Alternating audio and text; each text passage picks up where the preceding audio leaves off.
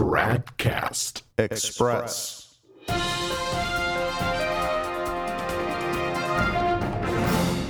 Tradcast Express, it's Wednesday, July 1st, 2020. The Amazon region in South America now has its own Novus Ordo Bishops' Conference. A news report released yesterday by the so-called Catholic News Agency says, quote, following a recommendation by the Amazon Synod, a new bishops' conference for the Amazon region was created Monday. The Synod members said in the October 2019 document that having this organism of the bishops helps to express the Amazonian face of this church and continues the task of finding new paths for the evangelizing mission, especially incorporating the proposal of integral ecology, thus strengthening the physiognomy of the church in the Amazon, unquote. You know, I think that's just great. Of course, the question then is whether each region of the world is also going to get its own face, complete with its own bishops' conference, right? Why not do the same thing for Tibet in Asia, or the Sahel region in Africa, or the Carpathians in Europe? I hear those are also privileged sources of divine revelation. Hey, in the Vatican II Church, the possibilities are endless. I think the last 7 years, more than at any other time, have shown that one should not underestimate the absurdities the modernist Vatican is capable of coming up with. Jorge Bergoglio, Pope Francis, has eclipsed all of his 5 predecessors on that. On June 5th of this year, for example, he tweeted out the following, quote, "The heart of Christ is so great it wants to welcome us all into the revolution of tenderness," unquote. Oh my. On May 30th, he tweeted, quote, "The faith provides us with a realistic and creative imagination, capable of abandoning the logic of repetition, of substitution, or of preservation. It invites us to initiate a season that is always new, the season of the Lord," unquote. I mean, whatever, okay? This guy is his own best parody. Now, speaking of Francis, I want to finally comment on the open letter to Francis that Michael Matt published at The Remnant on November 20th, 2019, although that letter itself is dated October 26th, which was the last day of deliberations for the Amazon Synod. Matt also made a video version of it where he reads that letter out loud, and I'd like to play some clips from that and comment on them. The video and the accompanying blog post are entitled Church in Crisis, World's Catholics Resist Pope to His Face. Now, that title is already a bit curious because unless he considers himself and his fellow resistors to be the only real Catholics, which to my knowledge he doesn't, then it's simply not true to say that the world's Catholics resist Francis to his face. They do no such thing. A comparatively tiny group of people within the Novus Ordo Church do so.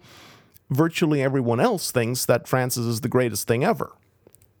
And if Matt does consider that, if he does consider recognizing resistors alone to be real Catholics, which again I don't believe he does, then his title would make sense, but it really wouldn't tell you a whole lot. It wouldn't tell you anything new. It would tell you that the world's resistors are resisting. Well, no kidding. And I don't know about them resisting Francis to his face either. And none of them have ever come close to his face, except for Taylor Marshall, right, who got a VIP slot at a general audience in May of last year. And instead of sternly resisting Francis to his face, he smiled, shook his hand, and showed him his new book. Anyway, let's go ahead now and listen to some excerpts of Mr. Matt's open letter to the Frankster. After 150 years in the Catholic Press Apostolate, it is unthinkable that one of us should resist Peter to his face. And yet I come to you today with sadness in my Catholic heart as the winds of the modernism condemned by your sainted predecessor over 100 years ago are today blowing through the colonnades, down the Via della Conciliazione, over the Tiber, and out into the whole world under your watch. All right, so here Matt rightly notes that what's coming from the Vatican these days is modernism. But he shouldn't be expressing his sadness to Bergoglio, he should be expressing his outrage. The spirits of my fathers cry out from their graves as Rome is raising the white flag of surrender and losing the faith, exactly as Our Lady of La Salette predicted she would. This eternal city, baptized in the blood of your martyred first predecessors, is returning to its pagan roots under your watch. If by Rome he means the Vatican, then Rome isn't surrendering, Rome is fighting for the other side. That's a pretty significant difference. We're not talking about giving up the battle, we're talking about treasonous defection to the enemy. The Church Christ founded, according to the infallible teachings of the Church, the sole means of salvation, is the one true Church, outside of which there is no salvation. Amen. But that contradicts what Matt just said a few moments ago when he noted that the winds of modernism are blowing from the Vatican. Modernism, as Pope St. Pius X said, is the synthesis of all heresies. If the synthesis of all heresies is now emanating from the Holy See, which Matt believes Francis to hold, then how can he maintain that the Catholic Church, which he identifies with that Holy See, is the sole means of salvation, or is a means of salvation even? Do you, Holy Father, still accept this dogma of the Catholic Church? If it has done anything at all, your synod, your Amazon synod, has conveyed the impression to the whole world that the Pope of Rome has reneged on the Church's own teaching that she is the sole means of salvation. Is this the message you intended to send? Yeah, no doubt Francis is shaking in his boots at this point with that kind of a resistance letter. I'm sorry, but this is pathetic. Absolutely pathetic. Here the Frankster was just finishing the pagan Amazon Synod where Pachamama was worshipped in the Vatican gardens under his nose, in his presence. And earlier in the year, he had declared in Abu Dhabi that God wills there to be a diversity of religions, just as he wills there to be a diversity of sexes and races and so on. And he had told interreligious youths in Mozambique that religious differences between them are necessary.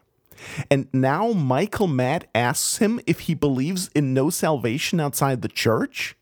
Has he gone completely mad? In the face of such incredible confusion, Holy Father, faithful Catholics are left with a choice between your words and those of your predecessors, the teachings, the infallible teachings of the Church.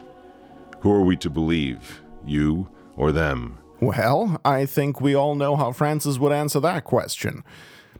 But see, the problem here is that Michael Matt is acting as though Francis were this poor little lamb who's just a bit confused and maybe doesn't quite understand how Catholicism works and how his words and actions are received by people around the world.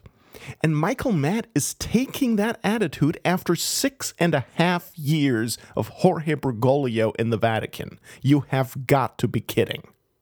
Holy Father, I beg you to explain how listening to and learning from pagans is not in contradiction to this noble Catholic tradition your own predecessors swore to defend. Yeah, that's what we need. An explanation from Francis. We all know how receptive the remnant would be to that, right? When you came to my country, you stood before Congress in the presence of the most powerful leaders of the world, but you said not one word about Jesus Christ. I don't believe you even mentioned his name. Why not, Holy Father? Well, maybe because he's not the Pope. Maybe because he's a modernist apostate, hell-bent on distorting and destroying the gospel. I mean, after all we've seen since 2013, do we really need answers from Francis? Isn't it all pretty darn obvious?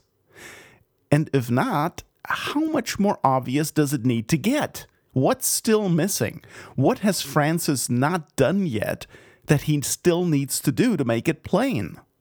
In Lund, Sweden, you met with Lutherans pretending to be bishops in a cathedral stolen from Mother Church, and you prayed with them in commemoration of the Protestant revolt, which tore Christendom in half 500 years ago, in which great saints such as St. Thomas More believed to be the actual Antichrist. Why, Holy Father? Why did you pray with them? Why did you commemorate the Protestant revolt?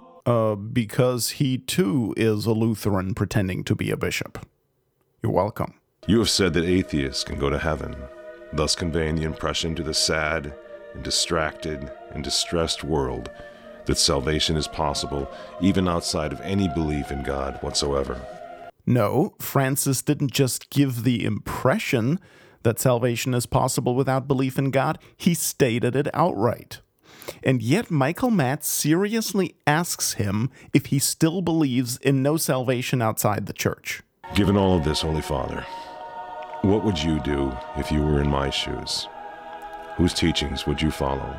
The scandalous novelties of a man named Francis, or the constant and infallible teachings of all of his predecessors, back to St. Peter himself? The scandalous novelties of a man named Francis is what he would follow. That should be pretty clear by now.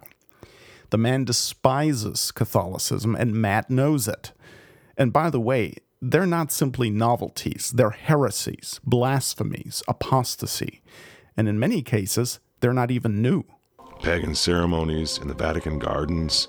Do you think this is helping our Protestant friends come closer to unity with Christ's true church? Well, the church he's describing doesn't sound like it's the one true church, so why would any Protestant want to join that? They too are scandalized by what you have done.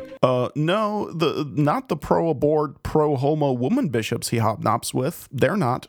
And you have convinced many of them that the Pope is indeed the whore of Babylon, as you have driven them further from the flock of Christ and from the bark of St. Peter. Mission accomplished, then, from Francis' perspective. And yet you have made it clear that though you wish to listen to pagans, you have no interest in listening to your own scandalized children, to us, rigid Neo-Pelagians that used to be known as practicing Catholics. Well, then why is he issuing this silly open letter in which he acts like Francis is genuinely trying to be a Catholic concerned for the salvation of souls? In fact, we, loyal and faithful Catholics, promise to put every effort from now until the day we die into resisting you and your agenda of revolutionary change to the church we love. We promise to teach our children, in fidelity to Catholic tradition, to resist you to your face, and to teach their children to do the same. Yeah, nothing says loyal submission to the Holy See quite like teaching your children to resist the magisterium of the Roman pontiff. In 1885, Pope Leo XIII wrote that, quote, "Whatever the Roman pontiffs have hitherto taught, or shall hereafter teach, must be held with a firm grasp of mind, and so often as occasion requires, must be openly professed," unquote. That's from the encyclical Immortale Dei, number 41. So, if Michael Matt wants to talk about fidelity to Catholic tradition, we can. We also promise to love and pray for you every day of our lives, and should the grace of God prompt you to become fully Catholic once again one day before you die. And there's another very popular error, the idea that a public heretic like Francis is in fact a Catholic, just not fully. That you can be a partial Catholic. That's a very common misconception held by many today, even by many of those who consider themselves staunch defenders of the traditional Roman Catholic religion. That was shot down by Pope Benedict XV on November 1st, 1914, when he taught, quote, "Such is the nature of Catholicism that it does not admit of more or less, but must be held as a whole, or as a whole rejected," unquote. That's from the encyclical Ad Beatissimi, number 24. So there is no such thing as being more Catholic or less Catholic. Holy Father, we beg you, for God's sake and for the sake of the whole world, listen to the cries of your scattered sheep and become shepherd to them once again. Become Christ's vicar, become Peter's successor, and become our true Holy Father. I'm sorry, but how much more asinine can it get? Become Christ's vicar? Become Peter's successor? Become a true Holy Father? This is mind-boggling, especially when you consider how much the remnant and the other recognizing resistors tend to despise sedevacantism at the same time. Can't say he's not the Pope. Now you're in schism. Now you're outside the church. Oh yeah, and speaking of being outside the church... For until that happens, we, your most loyal subjects, have no alternative, have no choice, but to resist you to the face. With God as our witness, this we will do until the day we die, or until you return to the Church of Jesus Christ. Tradcast Express is a production of Novus Ordo Watch. Check us out at tradcast.org, and if you like what we're doing, please consider making a tax-deductible contribution at novusordowatch.org/donate.